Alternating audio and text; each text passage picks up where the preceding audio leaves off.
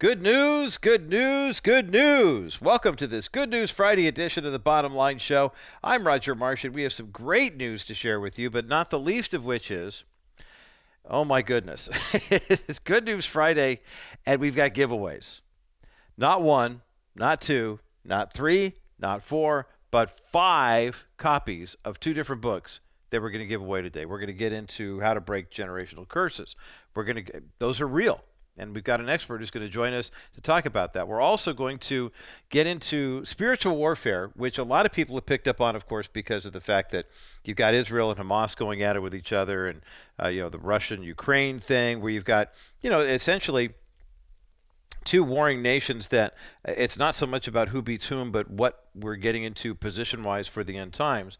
And then, of course, knowing there are Christians on both sides, there are Christians on every side of this. Not that there are Christians in Hamas, or part of Hamas, but the Palestinian Christians that have been victimized by Hamas for the past 20 years are just trying to find a place to live peacefully in the middle of all this conflict. So we're going to get into all that. We're going to talk about a great book by Adam Davis and Dave Grossman on spiritual combat, 30 Missions for Victorious Spiritual Warfare. And it's a book that's designed for military members, law enforcement, and first responders, etc. But it really has applicable lessons for all of us, too. And then Pastor Alexander Pagani is going to join me to talk about the secrets to generational curses and how to break from the stronghold in the bloodline. So if you want to start calling now, you may as well, because we got lots of stuff to give away. 800-227-5278, 800-227-5278, 800-227-5278, the number to get you through to the bottom line. Before we go any further, though, would be remiss if we did not offer a well-done, good and faithful servant to a man by the name of Loren Cunningham. Now, you may be familiar with the name Loren Cunningham. You may not be familiar with the name Loren Cunningham. Let me learn you a little bit about him, as they would say. Loren Cunningham started a global missions group, Youth with a Mission, YWAM as we call it, back in 1960.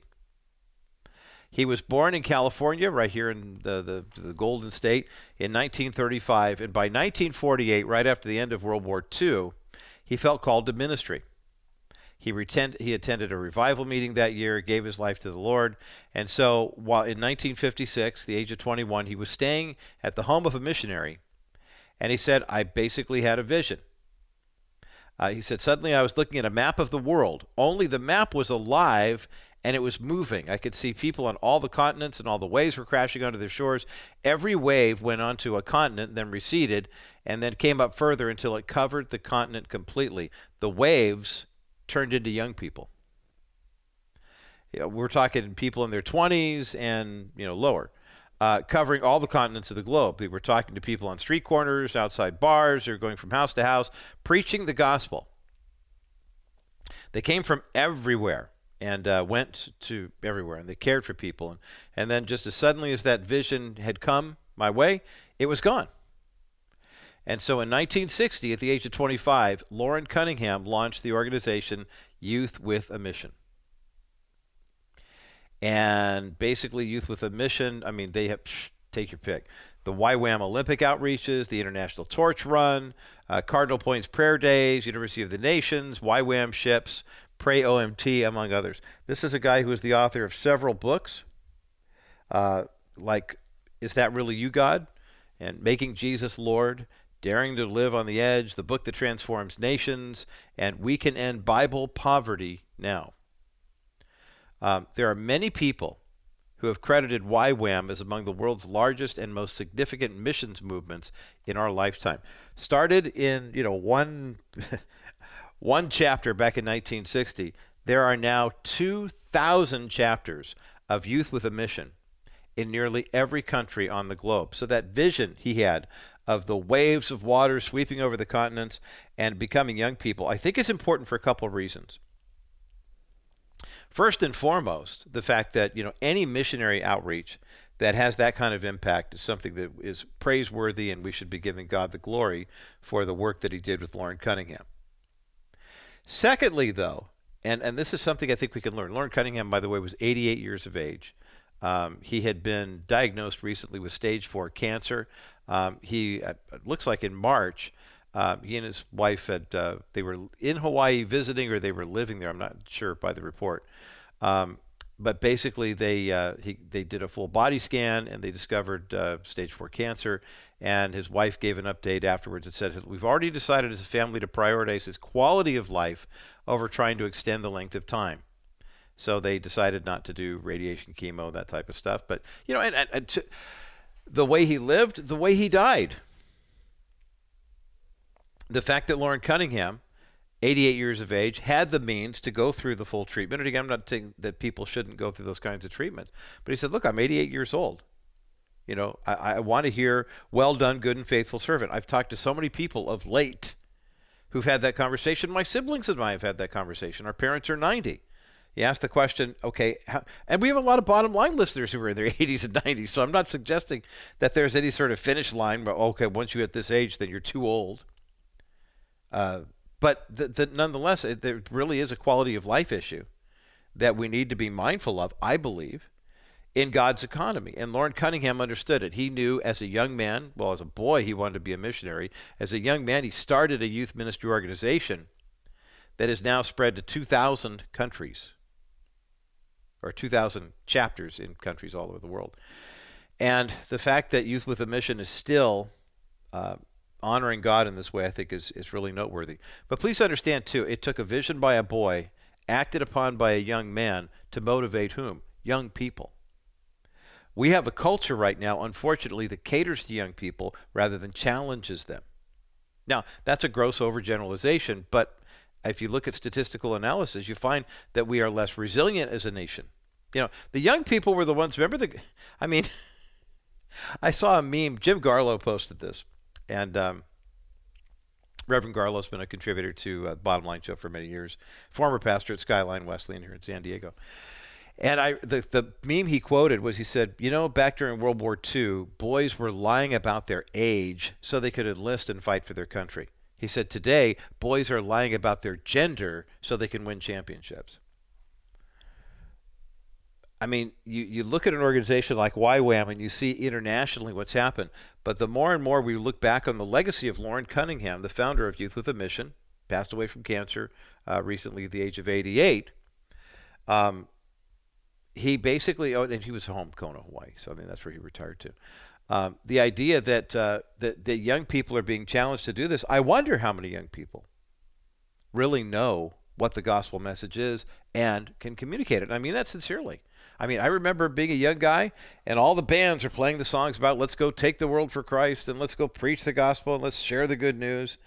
And now Christian music, using that as one example, has become I feel good, I'm God's kid, I feel good, God feels good about me, so I feel good about me too. And I think it's time for another Loren Cunningham to rise, and I'm hoping that maybe even someone hearing this message would say, how do we get young people not only educated, as George Barna would say, biblically literate, but then motivated to preach the gospel before the Lord returns? It's a stewardship issue, to be sure. Well, maybe one of the reasons why we're seeing less and less of this is something that I don't think a lot of us pay too much attention to, and that is the fact that you ever wondered why certain people wind up in certain situations in their family. And you look at the son who's recently gone through a legal challenge or whatever, and then you realize that dad had the same problem, and his dad had the same problem, and his dad. And after a while, you're just like, wow, what is in their DNA? Well, you have to wonder, maybe it's DNA, and maybe it is an actual generational curse. Maybe it's something, and you see this back in the Old Testament. They talk about, there's a lot of talk about, the curse, that would go from one generation to the next. And then you see God saying, but I will not punish the children for the sins of the fathers. And you wonder, how does this all work? And are these things that we're dealing with in the culture right now? Alexander Pagani is the founder of Amazing Church in the Bronx. He's an apostolic Bible teacher. He's got really great insights into the demonic, and the generational curses, and deliverance. And he's written a book called The Secrets to Generational Curses, Break the Strongholds in the Bloodline. It's a follow-up to his book called The Secrets to Deliverance. It's an extremely popular book on Amazon and wherever a couple hundred 5-star ratings all across the board. People are really benefiting from what Pastor Pagani has to say. And so I'm grateful that we have some time with him. And also, he came bearing gifts. Not one, not two, not three, but 4 copies of this book. And I'm telling you now, because once you hear, we get into this conversation and you get to hear the first couple of moments of our dialogue, you're going to be blessed by this. So the book, Secrets to Generational Curses, is up at thebottomlineshow.com. 4 copies of the book to give away here on this Good News Friday. 800-227-5278. 800-227-5278. 800-227-5278. The number to get you through to the bottom line. Pastor Alexander Pagani is next as the bottom line continues. Well, what exactly is a generational curse? Is that something that happened just in the Old Testament and now all of a sudden, it's gone, we don't have to worry about it anymore? Or is this something that actually gets into our families, into our homes, into our lives even today? And is there a way that we can break through them? Joining me today here on the Bottom Line Show is a man who has a brand new book on this topic. His name is Alexander Pagani, and his book is called The Secrets to Generational Curses, which we have a link up at thebottomlineshow.com for as well. Alexander Pagani, welcome to the Bottom Line Show. Thank you for having me on, and I'm excited about talking about this topic. So let's flesh this out and let's see what the Lord has. Let's do that. And before we do, I just want to make mention for those who are watching on myhopenow.com. If you're not watching if you're listening on terrestrial radio, you definitely need to go back to myhopenow.com when we're done, because you want to see Alexander's beard. It is epic. And it's the best beard we've ever featured on the Bottom Line Show. So I have to just put this out. Alexander Pagani is the founder of Amazing Church in Bronx. He's an apostolic Bible teacher, has some insight onto the realm of demonic and generational curses. When did you realize, Alexander, that this was the gift that God had given you? Well, unfortunately, it was when I myself, as a pastor of a thriving church in the Bronx many years ago, I had a small, brief addiction to pornography, and I was looking to get that free, and I couldn't find anybody that could help me through it. And counseling didn't work. Not saying counseling doesn't work. Tried every other venue or way or outreach to try to get free. It wasn't until I asked the Holy Spirit, and He said the ministry of deliverance. So when I got free, I went on a campaign to help as many people get free, such as I did. I'm so glad to hear that, and I appreciate you sharing that too, because we put so much pressure on pastors to be perfect. And when it turns out that we have feet of clay, just like everybody else does, and you find yourself in a situation like that, where do you find help? And the fact that you were able to find it and now are helping others to break these generational curses is so helpful. You talk about epigenetics, if you will. What exactly is that? Why is it important for us to understand? Well, epigenetics is a scientific discovery which in the last 10 years, and your listeners and viewers can go look this up, where they have discovered that the cells in your body, based on the human genome, are receptors of information, which means the histones in your cells tell what your DNA to do. Once your cells or your genes learn how to do it based on the information that's given to it, then the genome doesn't need to keep repeating, telling it what to do consistently over and over and over again. Well, generational curses fits in that paradigm and in that worldview. So what you find, people are genetically predisposed. Not everyone, but there is information in the bloodline that's transferred down from one generation to the next, whether good or bad, that people are genetically predisposed to that pattern of behavior, waiting for the right conditions to either activate it or deactivate it. So fascinating. It really is. I know some people who've wrestled, say, with alcohol addiction or whatever, and you look back at the family tree and say, well, wait a minute, that acorn didn't fall too far from it, because, son had it, dad had it, whatever else, it just kind of goes on from there.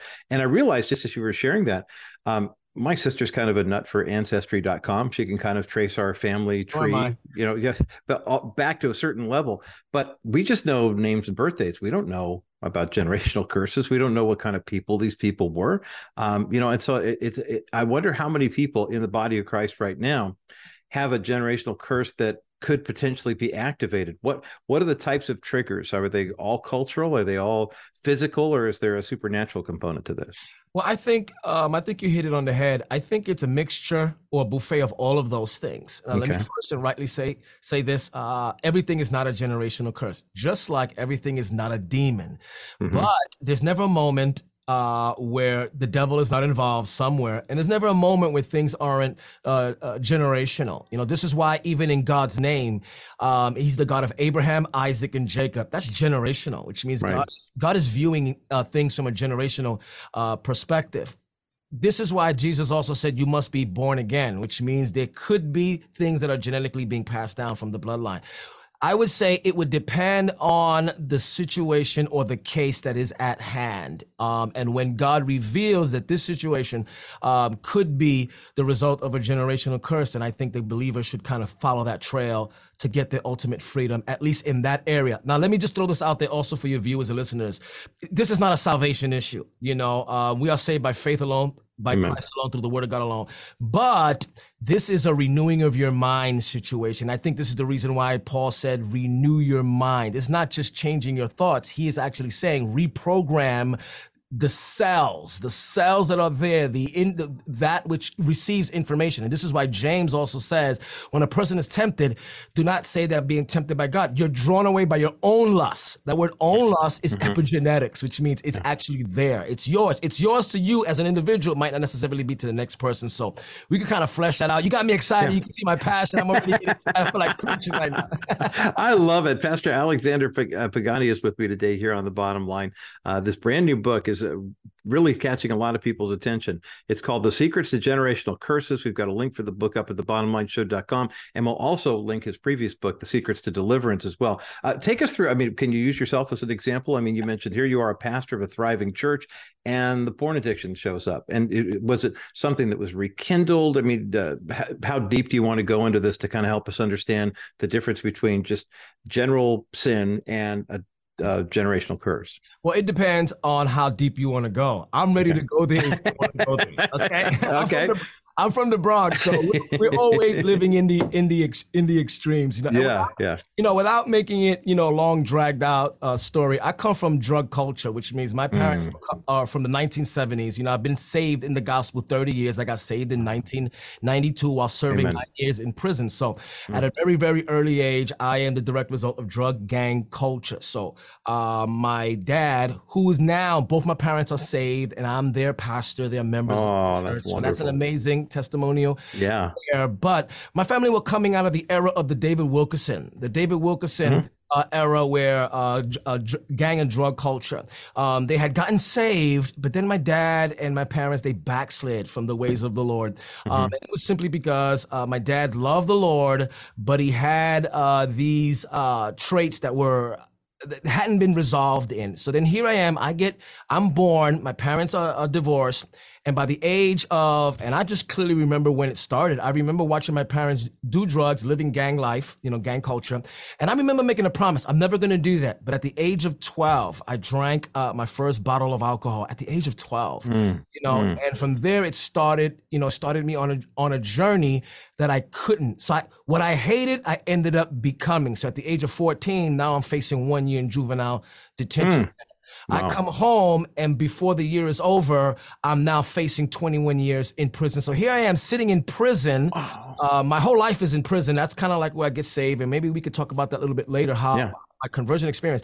But it was there that I began to realize, and even the brief moments where I was released in the street, that I was literally living out the experience of my father. Now watch this. I become born again in prison. And about maybe 2 months into my conversion experience with Christ, a demon speaks to me audibly and says this: I'm going to make you backslide like I did your father.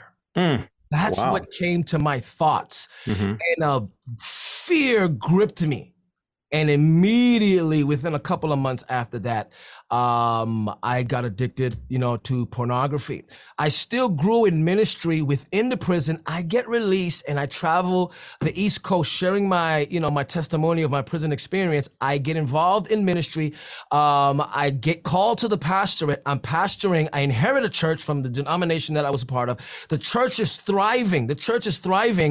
And then this gets introduced. The cell phone gets introduced, and modern technology gets introduced to the church, and the spiritual climate of our church drastically changed. So we went thriving church to mostly all of the men in our church addicted to pornography. Oh, wow. I lived in a time where you had to go to a porn shop to look at pornography. Now pornography is coming to you on your cell phone. Right.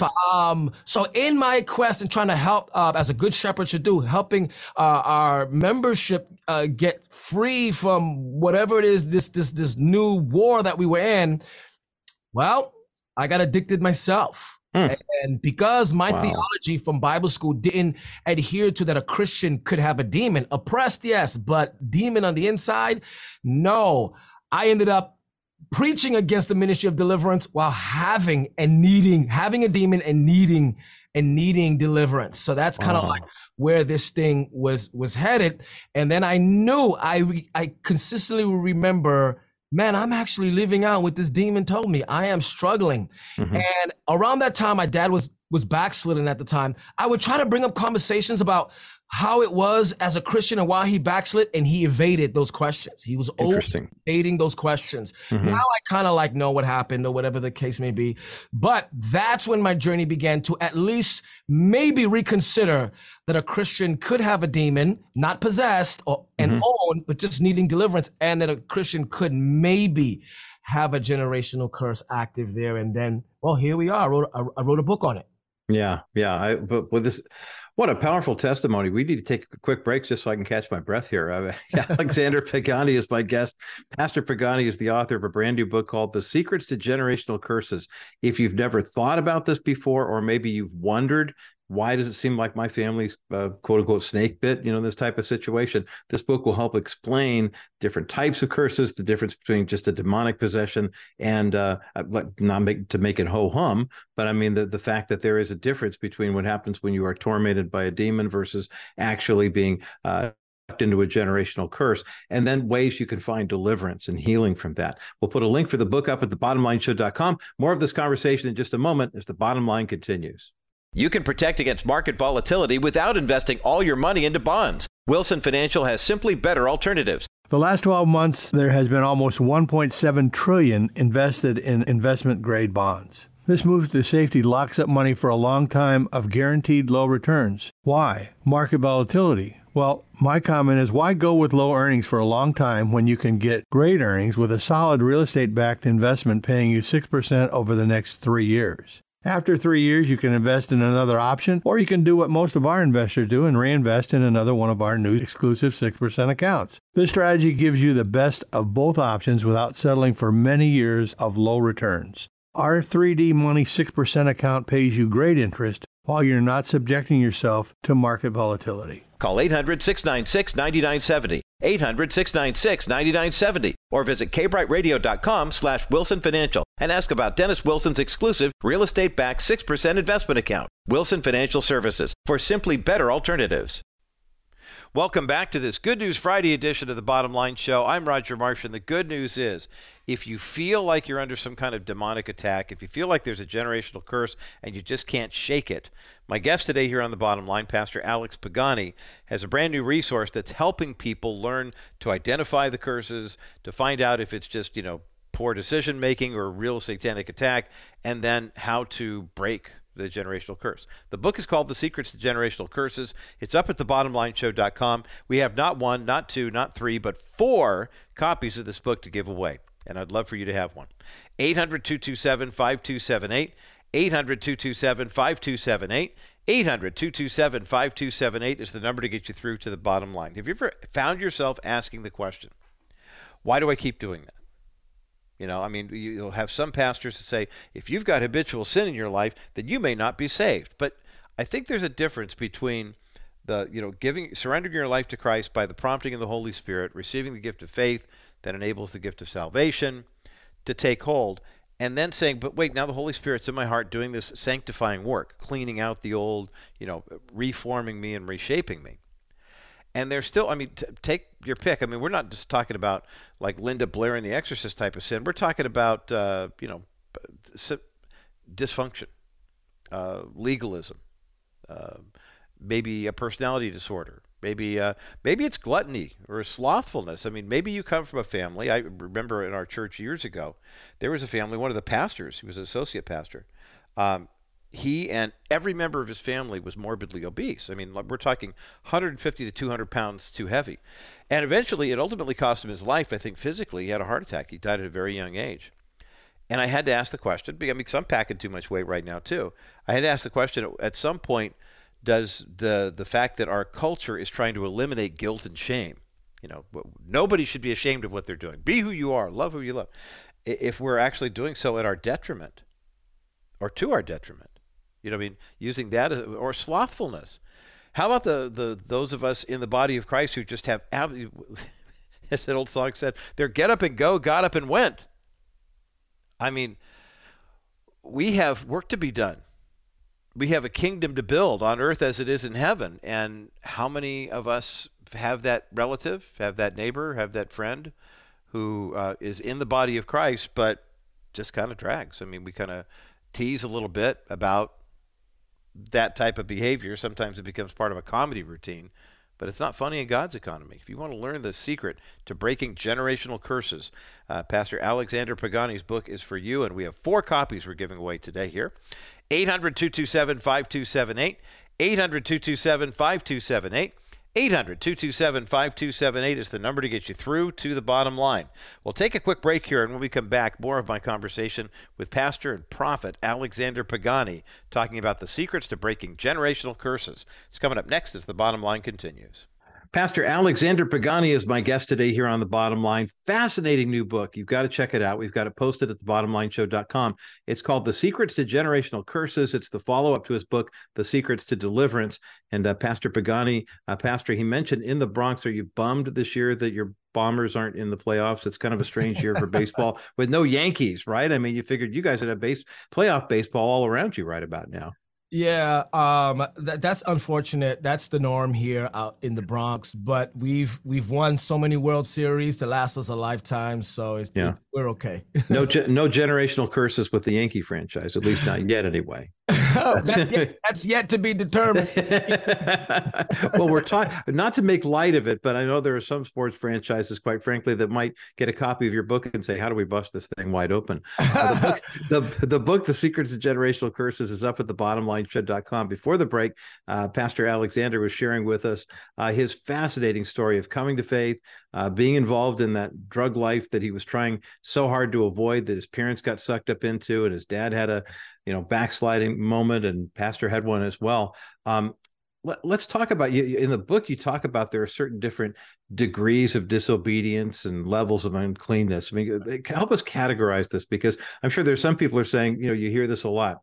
Well, they did this, but at least they didn't do that. I mean, are they rankable, these different types of sins? Well, 1 John chapter 5 actually says yes. And I know that many of you viewers probably have never heard that, because we tend to categorize sin all in the same level. Now, yes, all unrighteousness is sin. That's what 1 John chapter 5 says. But then he says there are sins that lead to death. Let me give you an example. So if I have an argument with my wife and the rapture happens at this exact moment when we're both arguing with each other, trust me, both of us are going to make our way to heaven. Arguing our way to heaven, we both made the rapture. Why? Because having an argument with your wife doesn't mean eternal damnation. But if I commit adultery on my wife and the rapture happens, now I'm playing with fire, and I'm playing Russian roulette with my soul, and that's a whole different ballgame. But this is what 1 John chapter 5 says. It says, if any brother sees another brother committing a sin that doesn't lead to death, you shall pray, and God will grant that person life. To them that commit a sin that doesn't lead to death. Then the next verse says, and then there are sins that do lead to death. I'm not saying you should pray for that, which means there are different degrees of sin. This is why we have robbery in the first degree, robbery in the second degree, robbery in the third degree. The same is in Scripture. This is why certain sins, God would literally take someone out, and others he'd overlook. And that is predetermined on his own forecounsel and knowledge, right? So there are 5 different degrees, and I talk about this in our book. You have violation, and then you have sin, then you have transgression, then you have iniquity, and then you have abomination. The first 2 are redeemable. But once you start getting into transgression, unrepented over a long period of time, gets into iniquity. Iniquity is now there's an altering of your DNA. This is why when God talks about iniquity, he's always talking about healing iniquity, because this goes into epigenetic modification. Let me give you an example, very concise, is let's say you're a Christian who's committing the transgression of lying. Well, you're a Christian who's lying. Now, if you live long-term lying without repenting, well, through epigenetic modification, you go from a Christian who's committing a lie to now you're a liar. Now you're a liar, which means now you don't need to be tempted by it. You are genetically predisposed to that. And the Bible kind of like talks about the reprobate mind, seared conscience, a spirit of delusion. I've really fleshed that out. So yes, there are different degrees of sin, but I have great news. Jesus became the curse to break and sever every generational curse, whether first degree, second degree, third degree. You got to get my book to be able to flesh that out. But yes, there are different degrees of sin. And 1 John chapter 5 talks about it. You know, I wonder, I'm talking with Pastor Alexander Pagani today here on The Bottom Line. His book is called The Secrets to Generational Curses, and we have a link for it up at thebottomlineshow.com.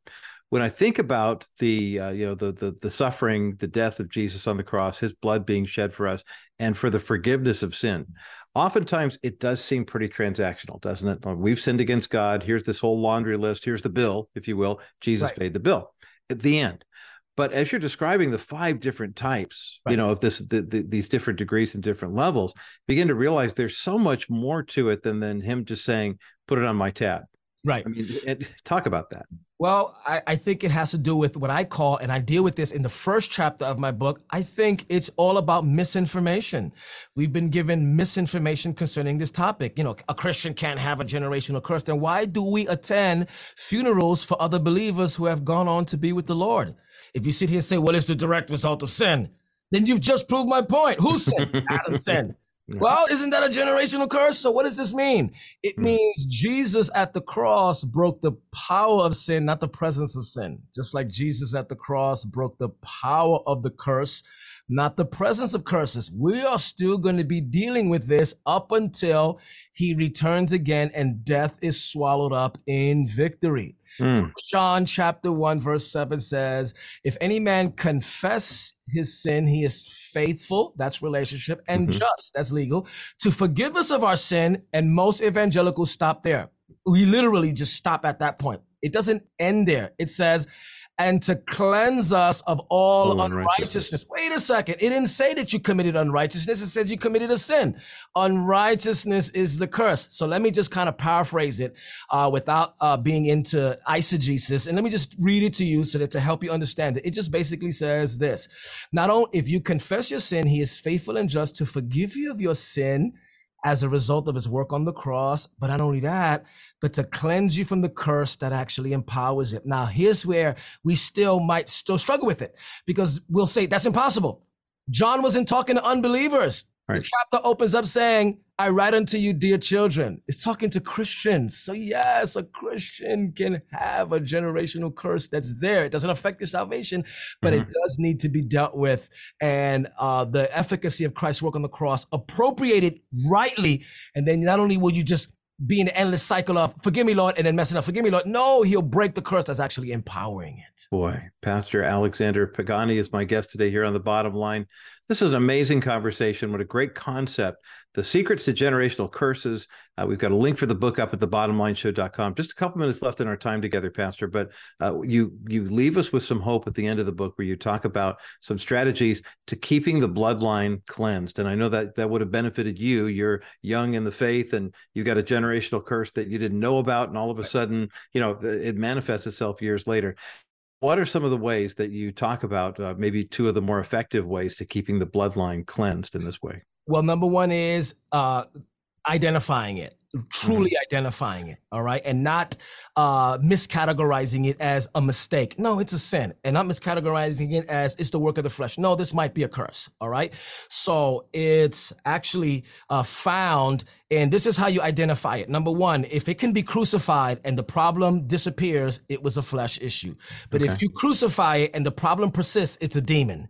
If you go through a deliverance session, after you've identified as a demon and the problem still persists, it's a generational curse. That's the dichotomy. That's the threefold way of doing it. But once you actually identify it, then now what I would say is this, is intercession. The word intercession means to plead. or to plea bargain. This is why Jesus said this kind doesn't come out but by prayer and fasting. I would say number one, and the rest of you got to go get the book, is once you identify that it's a curse, get into a season of intercession with fasting. Why? Because fasting deals with the bloodline issue. This is why the disciples asked and said, why couldn't we cast it out? He said, because this particular kind doesn't get resolved but by prayer and fasting. So the answer is number one. You asked me for two. The answer number one is prayer, but the prayer is intercession, plea bargaining.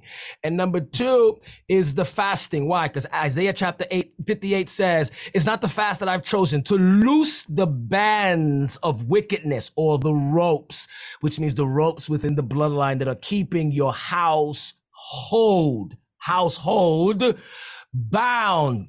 Jesus wants to set you free. For every person that's listening to me under the sound of my voice, there's hope.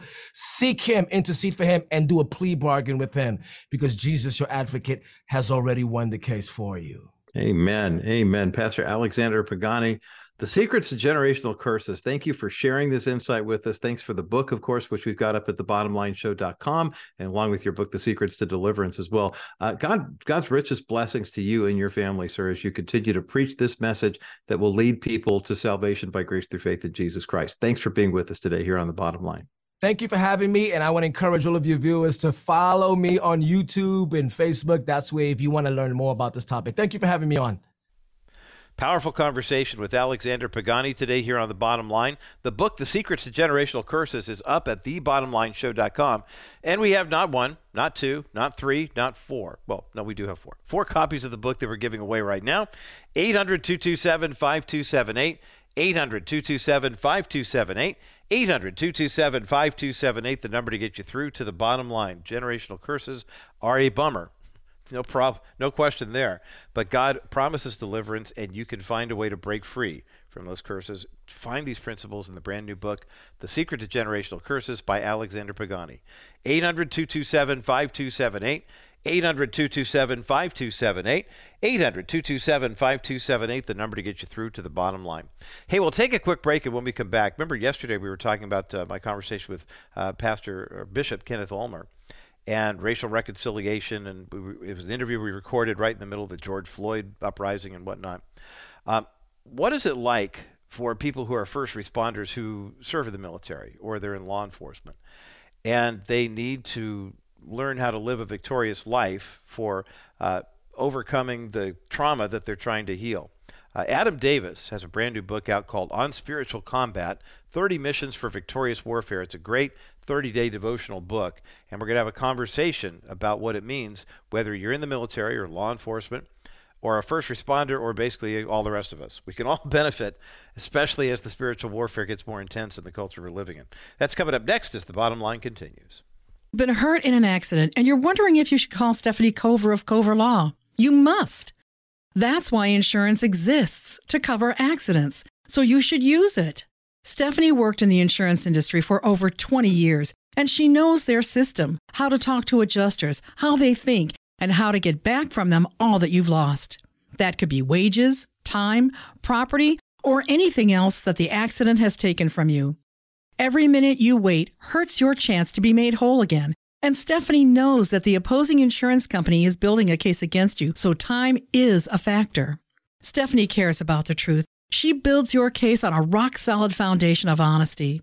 She will give you a clear understanding of what to expect during the process, and Stephanie will ensure that the truth comes to light. If you or someone you know has been in an accident and you're not sure if you need an attorney, reach out to Stephanie Cover now at kbrightradio.com/COVER. One of the phrases that you hear more and more, it's more and more common these days than probably ever before, is first responders.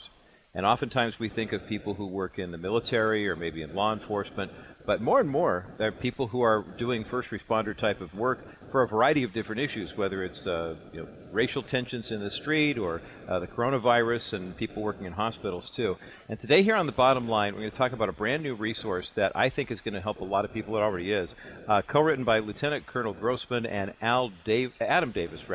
Adam is the author of Behind the Badge and the Bulletproof Marriage series. He's a sought-after speaker for the first responder and military crowd But today here on the Bottom Line Show, we're going to talk about a book that Dave and Adam have written called On Spiritual Combat, 30 Missions for Victorious Warfare. We've got a link for the book up at thebottomlineshow.com. Adam Davis, welcome to the Bottom Line Show. Hey, thank you so much for having me on, and super grateful to have an opportunity to share with you folks. Well, let's talk about your background first, because we were getting ready to go on the air here. You'd mentioned that one of the nice things about where you are right now is that you're no longer in the day-to-day, but God has really put you on a platform that says we're going to write for people who are doing that. What was your background prior to where you are right now? Yep, I'm a former law enforcement officer where I served in patrol and criminal investigations, traffic homicide, and I was trained hostage negotiator, and I actually have family that's still in law enforcement, and I was there for about 6 years, and I had a mighty encounter with the love of God, and He pulled me out of a deep, dark place, and so I had to replace those bad habits I was doing with something good, right? And so I began writing, and so that's what sort of set me on the journey I'm on now. And honestly, I never saw it developing to this point. It has really grown, and I'm really grateful to be able to talk to police officers, deputies, all law enforcement from across the nation, being able to just have that relationship and be there to listen to them, pray with them, and sort of lock arms with them in a spiritual sense.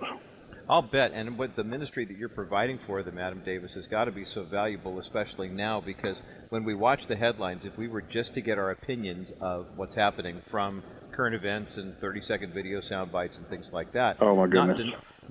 Not denying the reality that there are some rogue renegade cops. I mean, you and I both know that. But at the same time, the tendency in the culture, I think they call it the cancel culture, is to say, well, if you see a video like that, then all of a sudden it's, well, every cop is bad and I have to be, I have to be on the lookout. What's it like for the police officers? What's it like for those who are on the front lines right now, who are trying to not only fight for what is right and true and good, but also fight off the negative stereotypes that often get foisted on them? Yeah, I mean, it's, you're looking at, and let me preface by saying this, it's not every single department, but I do think that there's a degree of concern for every officer. It may be more in different areas. I mean, let's face it, if you're a police officer in Atlanta, Georgia right now, where the officer who was in the fight with a gentleman who was being arrested for DUI, I think Sunday morning, he was just charged with murder and 10 other charges, just announced by the DA out of Atlanta. If you're a police officer with Atlanta and you see that he did everything by the book as far as the training's concerned, from what we saw, you've got a higher level of concern. You've got a great deal of concern there. The DA obviously stacking charges on him. They must know something that we haven't seen in the body cam video, because that doesn't seem proportionate to what he did there. And, there's a lot of anxiety. I can't speak for every single police officer, but I know the ones I've talked to, there's a great deal of concern for their futures, for their ability to do the job, to be effective in the call that they've answered. And it should concern every single American. But at the same time, we've got to get to the point to where we don't just group people together and label them just because of a group. And it doesn't matter where they are and what group they are. We've got to get to some point to where individual accountability and individual responsibility is something that, that we adhere to as a nation, and not just group people together like this. This is absurd. Yeah, and when you get right down to it, I'm talking with Adam Davis today here on the Bottom Line, retired law enforcement and currently a missionary to those who are literally first responders, working in military, law enforcement, and the like. The book is called On Spiritual Combat, 30 Missions for Victorious Warfare. We've got a link for the book up at thebottomlineshow.com. As I often say on this program, Adam, there are two groups of people in the world. There are friends of God and enemies of God. Other than that, that's right. The other classifications really kind of muddy the water. And you are reaching out to the friends of God who are in these different, vocations, whether it's military, law enforcement, or whatever. And you've got these different missions. Talk about why I'm chuckling only because you mentioned for such a time as this, it seems like God brought you into a place of healing through this writing and speaking ministry that you now have, but now it's so important. What kinds of words of encouragement are you giving to these men and women who are in the military and law enforcement and first responders that they need to hear? You've got 30 of them. Talk about the types of missions that you're talking about. Yep. Yeah. So it begins with basic training and equipment, where we sort of bring to the forefront of our mind the armor of God that's talked about in Ephesians by the Apostle Paul, and you read about the armor of God and the different elements of that, and one that's often not mentioned. You talk about the helmet of salvation and the belt of truth, the breastplate of righteousness, and all the others, but we often leave out the prayer part. So we talk about how to effectively pray and sort of a strategy of prayer and recognizing the tactics of the enemy. And a lot of that you're seeing right now. I mean, this is going on right now. You're seeing it in our real world, in our living world where we're at, in the natural. You're seeing it. And this is essentially preparing and bringing to the forefront the root cause of all evil that's going on in this world right now. We're on the brink of something fantastic. We're on the door, or on the threshold of something absolutely fantastic. Otherwise, you wouldn't see the evil that you're seeing at such a high level right now. And we are absolutely on the threshold of something beautiful, and I can sense it. I can tell it's there. And I think we just keep fighting for the good, fighting the good fight, and keep the faith, and something big is about to happen. I'm so grateful you said that, because I think when we remember that the world will do everything. I mean, they call the enemy the deceiver for a reason. I mean, he can't undo the fact that Jesus Christ won the war and that Christ was on Calvary. I mean, that's done. That science is settled, as they would say. But the deception that comes in, and as you're describing it too, the people who are here to serve and protect are being portrayed as evil and awful, and some of the people who are doing evil, awful things are now being held up as paragons of virtue, and it's a very, very confusing time for a lot of people. Talk about how you are ministering to these, well, I'll say law enforcement, but also military too, people who are, they say, wait a minute, what we're doing here is we're designed to uphold the law and to serve people and protect them, and yet we're kind of being painted with a lousy brush, especially for Christians. That's got to be a big challenge. You focus on what you can control. You focus on the truth, and you keep the peace of God close, near and dear to your heart. I can tell you that there's nothing that compares to His peace in times of turmoil and crisis, times of chaos. There's nothing in this world that can touch what His peace will do for you. There's nothing, and there's nothing that can comfort you like the presence of God and like His love can. Amen. And when you have that peace and when you have that balance because of His presence and His peace and the strength of knowing that through the eternal lens, we will always be undefeated because of Him. You cannot be defeated because you are bought by the blood of Jesus. You're completely redeemed.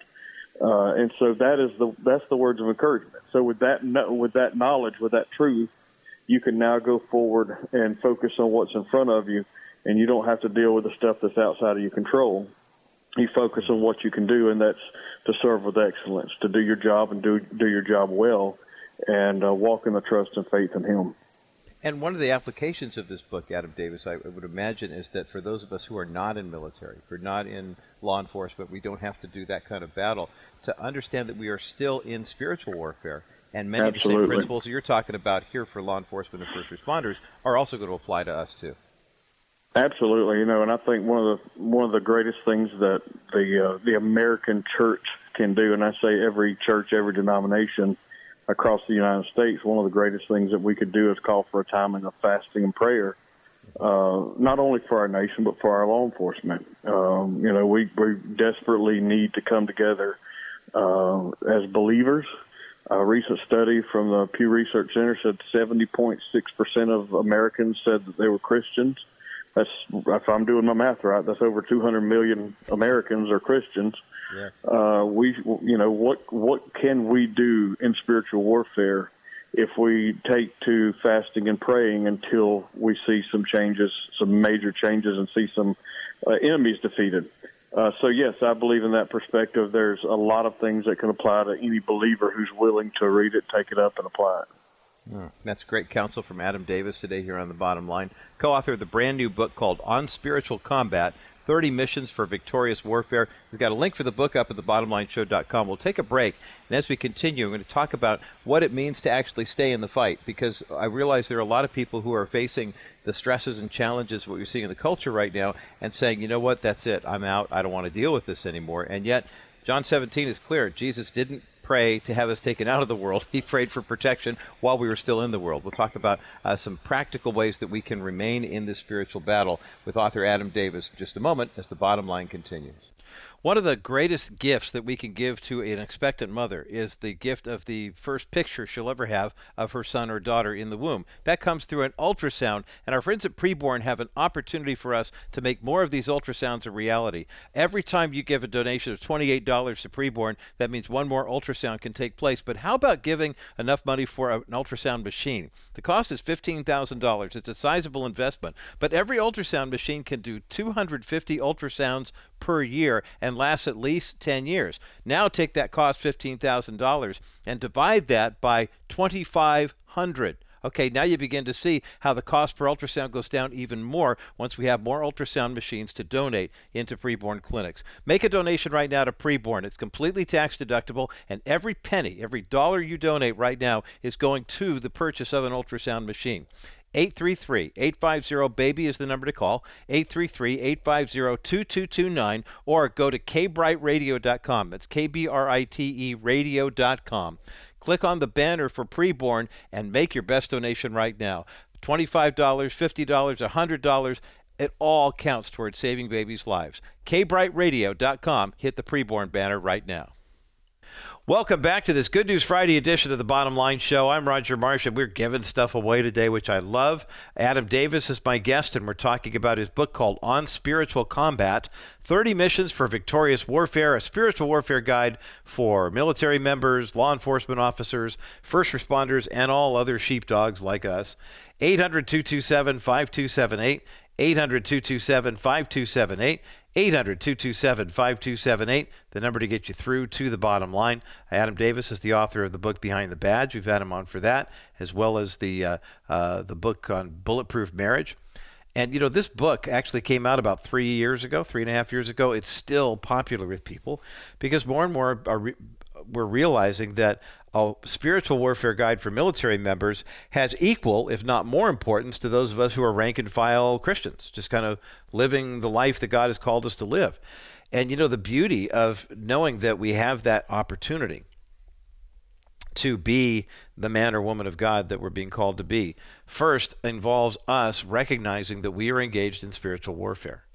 And so military tactics don't necessarily mean, oh, am I going to blow up the bad guy or handle a weapon or whatever it is, but rather saying, well, wait a minute, look at Ephesians chapter 6. Look at what the Apostle Paul writes about in that battle where he talks about putting on the full armor of God and then describes what any Roman soldier would have been wearing. That's actually what their opposition would have worn because the Christians were, you know, directly opposed to the Romans.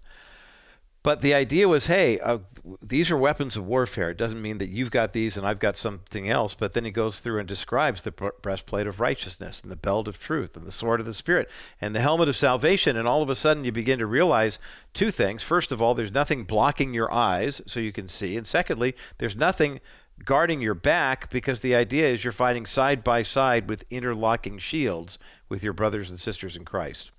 It's good news to know you're in that spiritual warfare. And that is the bottom line on that. More of my conversation with Adam Davis, talking about On Spiritual Combat, coming up next as the bottom line continues in a moment. Adam Davis is my guest today here on the bottom line. I'm Roger Marsh. Adam is the co-author of a brand new book called On Spiritual Combat, 30 Missions for Victorious Warfare. And we've got a link for the book up at thebottomlineshow.com. Adam spent a number of years serving in law enforcement, and thank you for that service.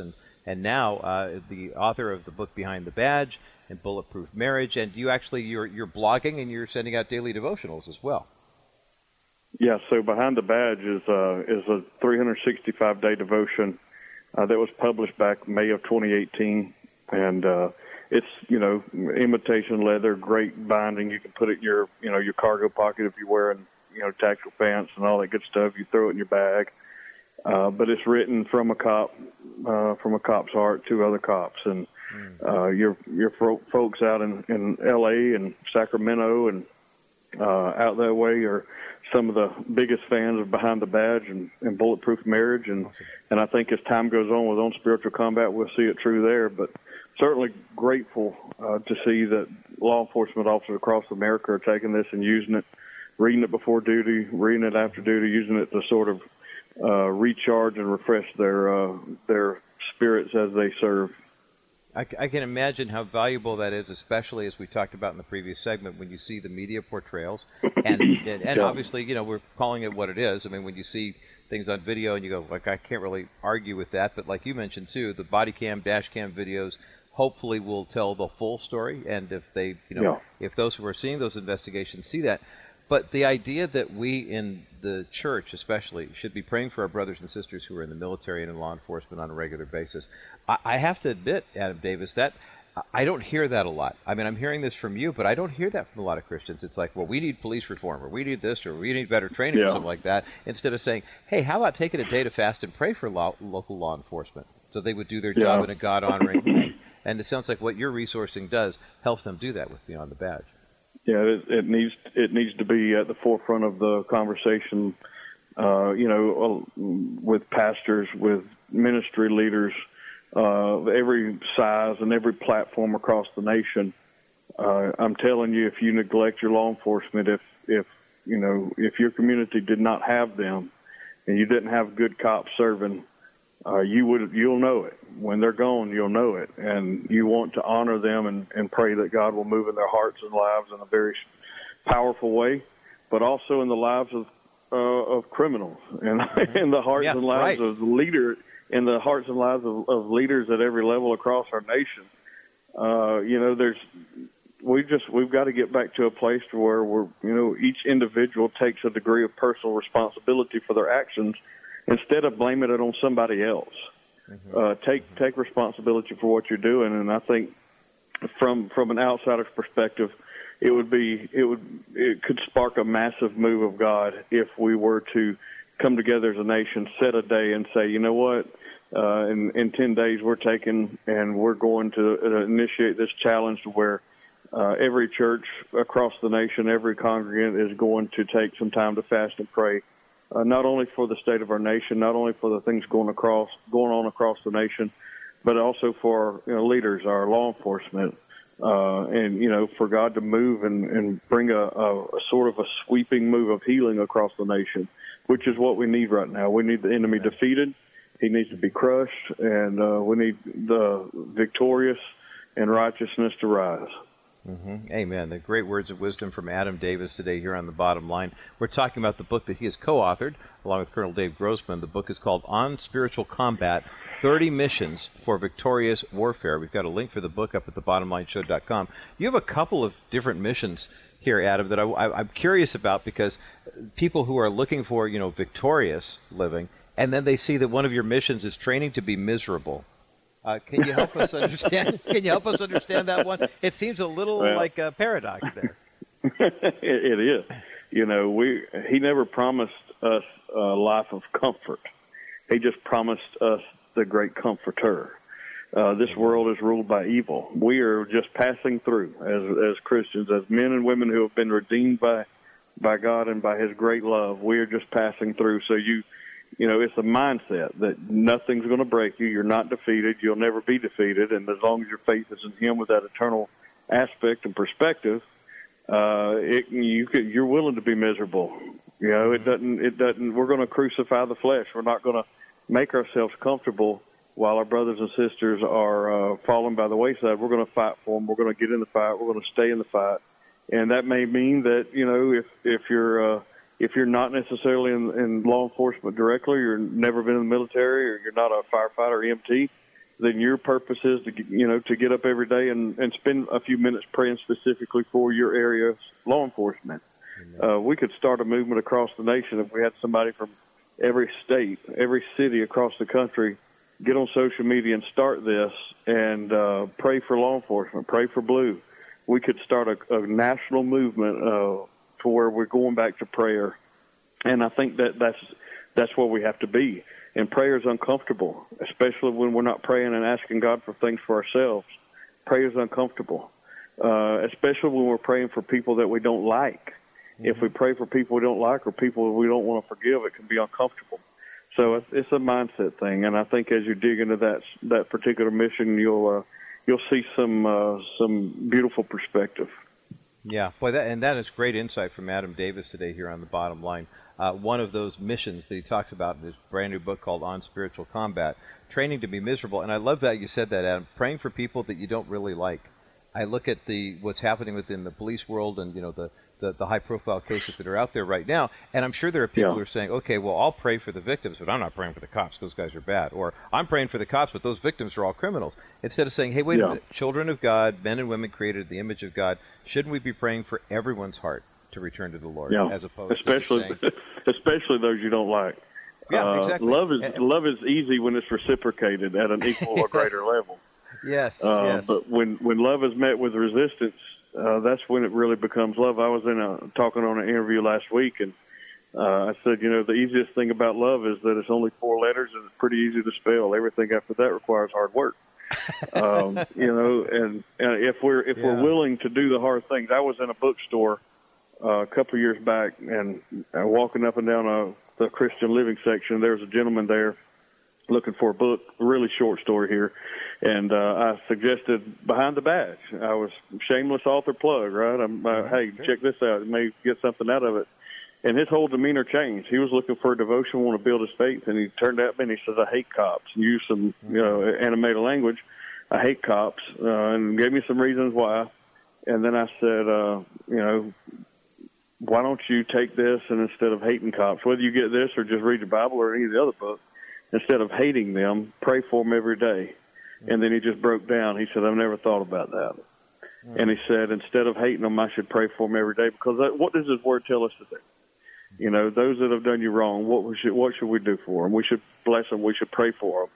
And that's what we have to get back to. The church has got to rise. This is a momentous time for the church in America to rise up to the occasion and lead the way and lead the conversation for healing in every part of this country. Adam, I got one more question for you here as we wrap up our conversation today, and maybe a little more serious note. I mean, what you just said was very profound and certainly did not lack depth.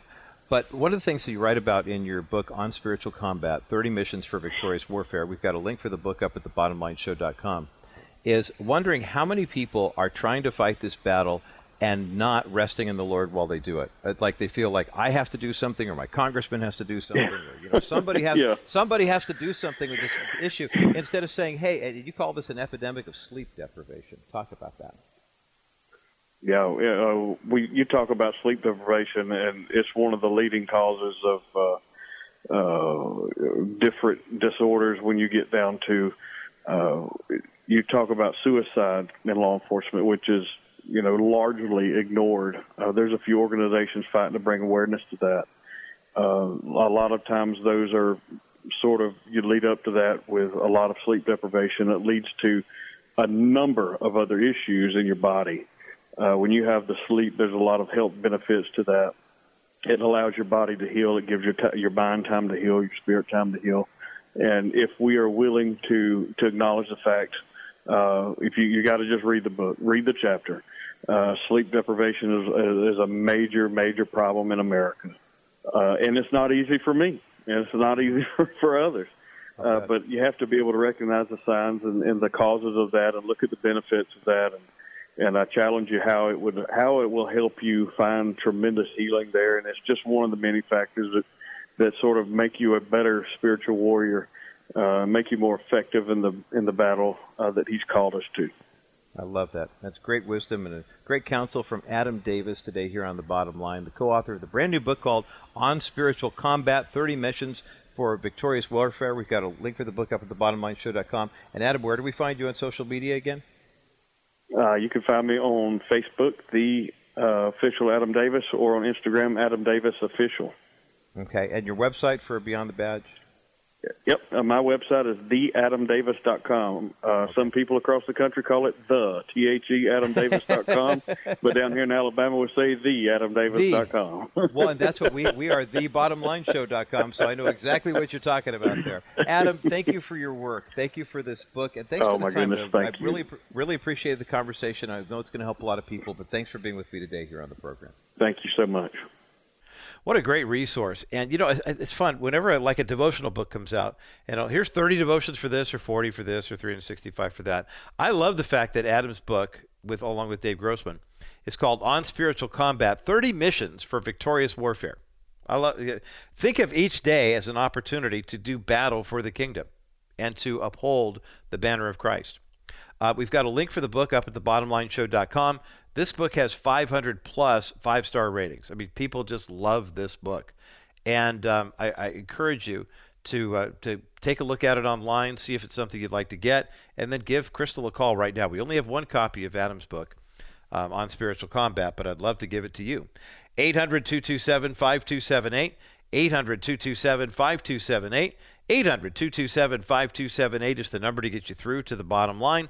On Spiritual Combat, 30 Missions for Victorious Warfare, a spiritual warfare guide for military members, law enforcement officers, first responders, and all other sheepdogs. And this is, by the way, it's in faux imitation leather. It looks really cool, kind of a great thing. So if you're thinking about doing some Christmas giving, this is a great gift to have. 800-227-5278, 800-227-5278, 800-227-5278, the number to get you through to the bottom line. Okay, so just because you have a book like this, and just because you're holding a book about this size, and just because someone heard you were a Christian, this book has biblical principles in it, but it doesn't necessarily make it a Bible. What happens when word gets around that you're a Christian and people start talking about the Bible you carry and the cross that you bear and et cetera, et cetera, et cetera, and then all of a sudden it turns out to not be true? As a Christian, how do you handle the idea that some people in the body of Christ might hold you up as an icon of spiritual virtue when it turns out in that moment you weren't, but you still have faith? I want to talk about an iconic moment during the World Series that ended last week. It was one of the teams that went to the World Series. There was a playoff game that was played. We got Game 7s in both division series, and when the Arizona Diamondbacks were getting ready to play the Philadelphia Phillies, a pitcher by the name of Brandon Pfaadt, who P-F-A-A-D-T, Pfaadt we'll call him, was taken. There was a picture taken of him that was shot all over the internet of him looking at what appeared to be a Bible before he was getting ready to pitch in Game 7. So what happened when it turned out that wasn't the case? Well, you're going to get a chance to hear a good news story about how a young Christian guy was able to set the record straight so we in the church didn't damage our credibility by making him something he wasn't.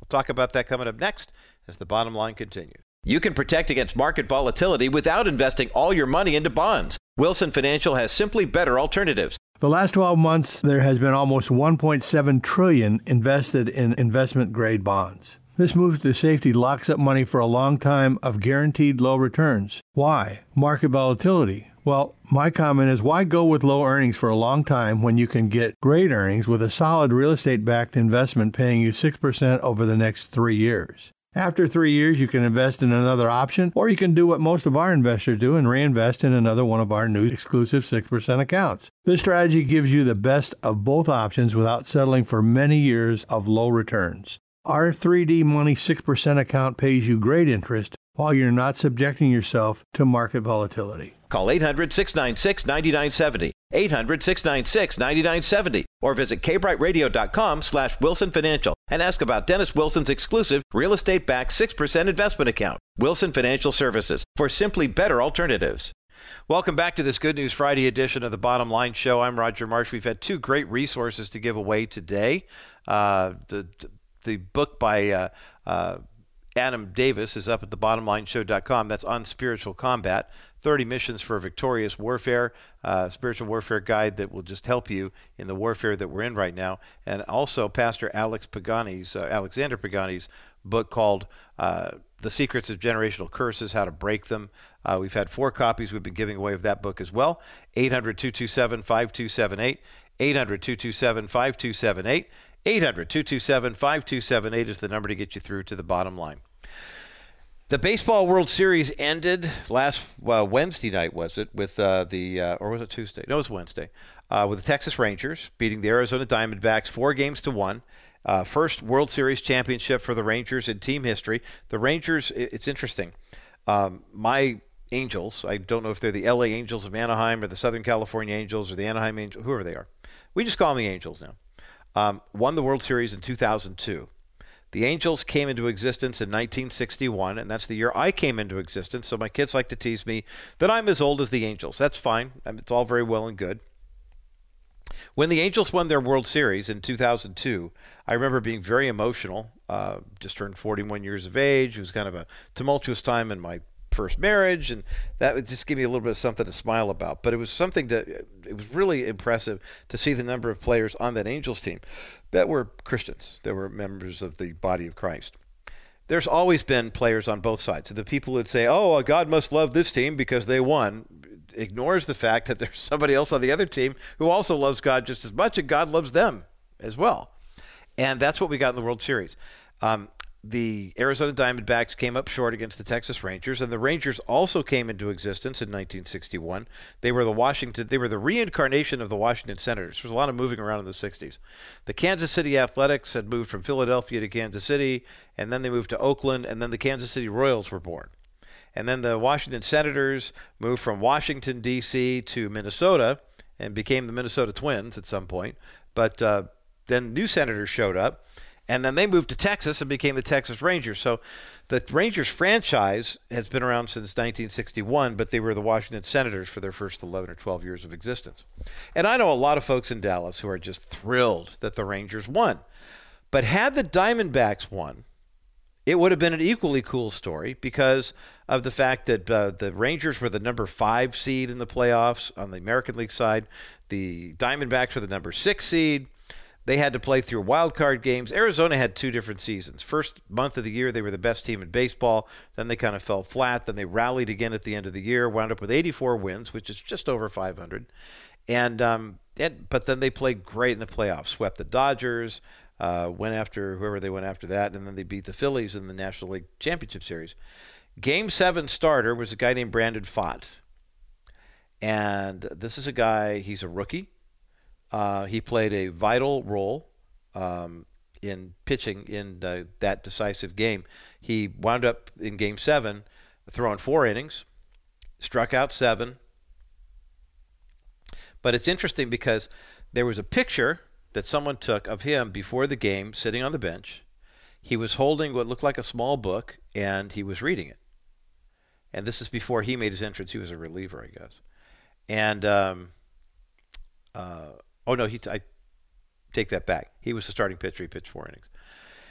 And right after the D-backs scored a run in the top of the first, he was getting ready to take the mound, and there was a picture of him looking at what looked like a Bible, and it went viral.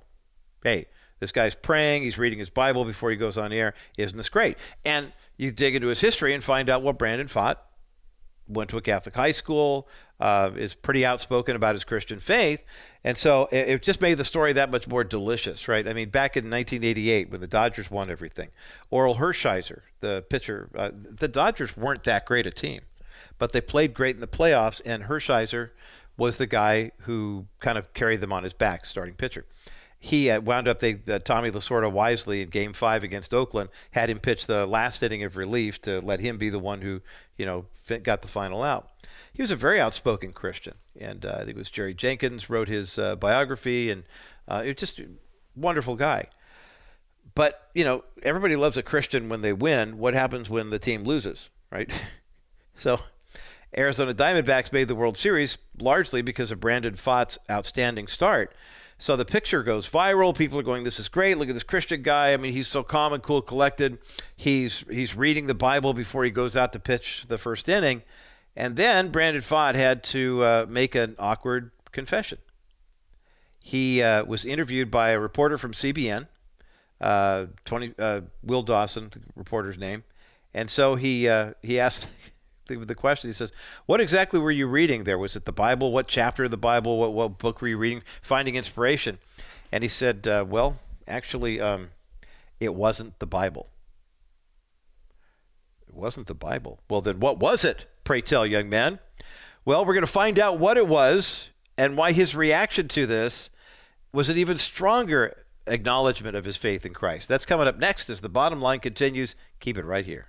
You know the old expression, a picture is worth 1,000 words? Well, if you're an expectant mom and you go to a pregnancy health center that is in partnership with Preborn, one picture can say way more than that. And that picture I'm talking about is an ultrasound picture. Every donation that goes to Preborn goes to providing ultrasounds for women who are expecting children, and they want to know what all of their options are. When you call 833-850-BABY right now, you give a gift of $28 that provides one ultrasound. But if you give a gift toward the purchase of an ultrasound machine, now that's a $15,000 investment, but every ultrasound machine can do 250 ultrasounds per year and lasts a minimum of 10 years. That's 2,500 ultrasounds available to women right now. Think of all the babies, thousands of babies' lives that will be saved by your donation to Preborn right now. Call 833-850-BABY. 833-850-BABY. That's 833-850-2229. Make your best donation right now. $50, $100. Maybe you want to give $15,000. It's completely tax deductible. We've had a couple of bottom line listeners step up and do just that. 833-850-BABY. 833-850-BABY. That's 833-850-2229. Call Preborn right now.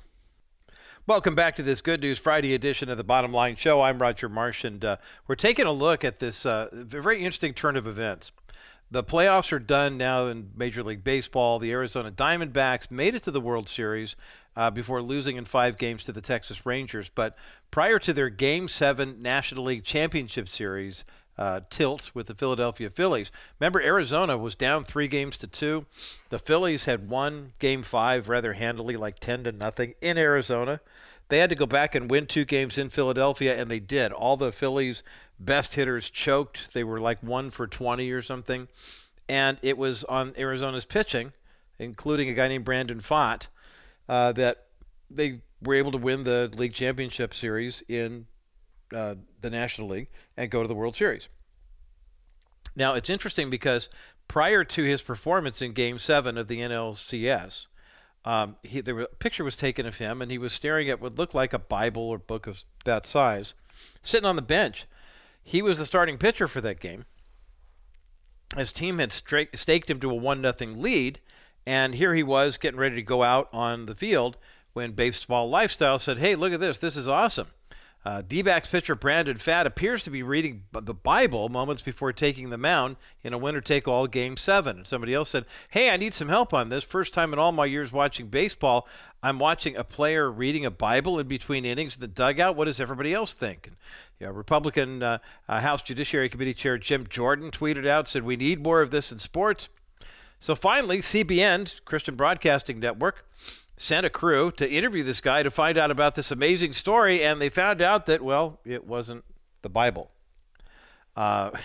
Will Dawson from CBN interviewed Brandon Pfaadt and said, what was it like reading the Bible before he went out there? He said, actually, I am a man of faith, but that wasn't a Bible.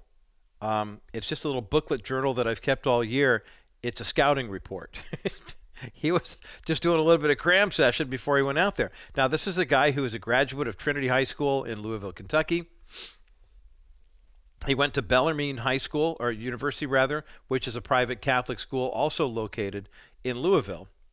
But this is a guy who's very outspoken about his faith. He was drafted in 2020 in the MLB draft. Arizona selected him in the 5th round.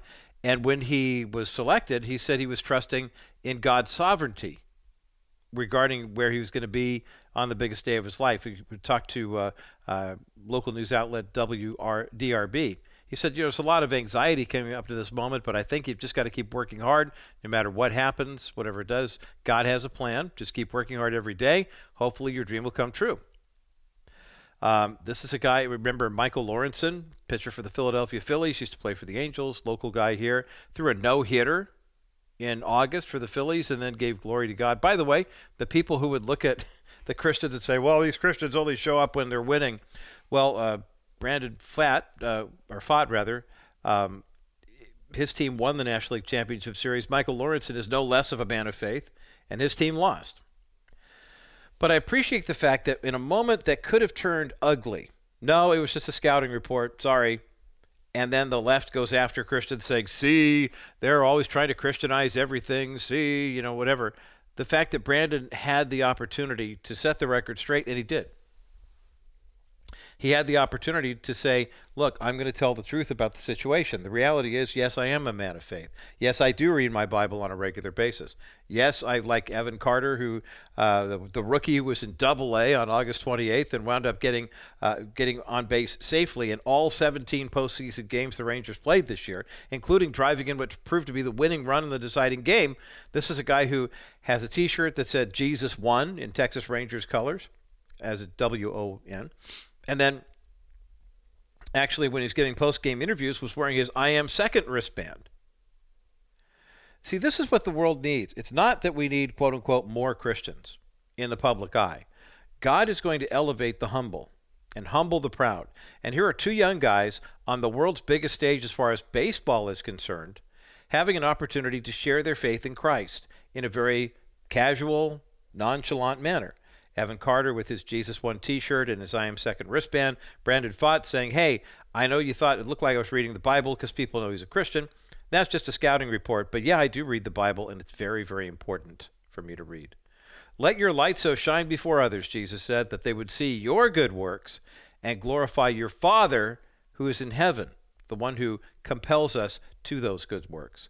Let your light so shine. This little light of mine, indeed. That's the good news, and that's the bottom line.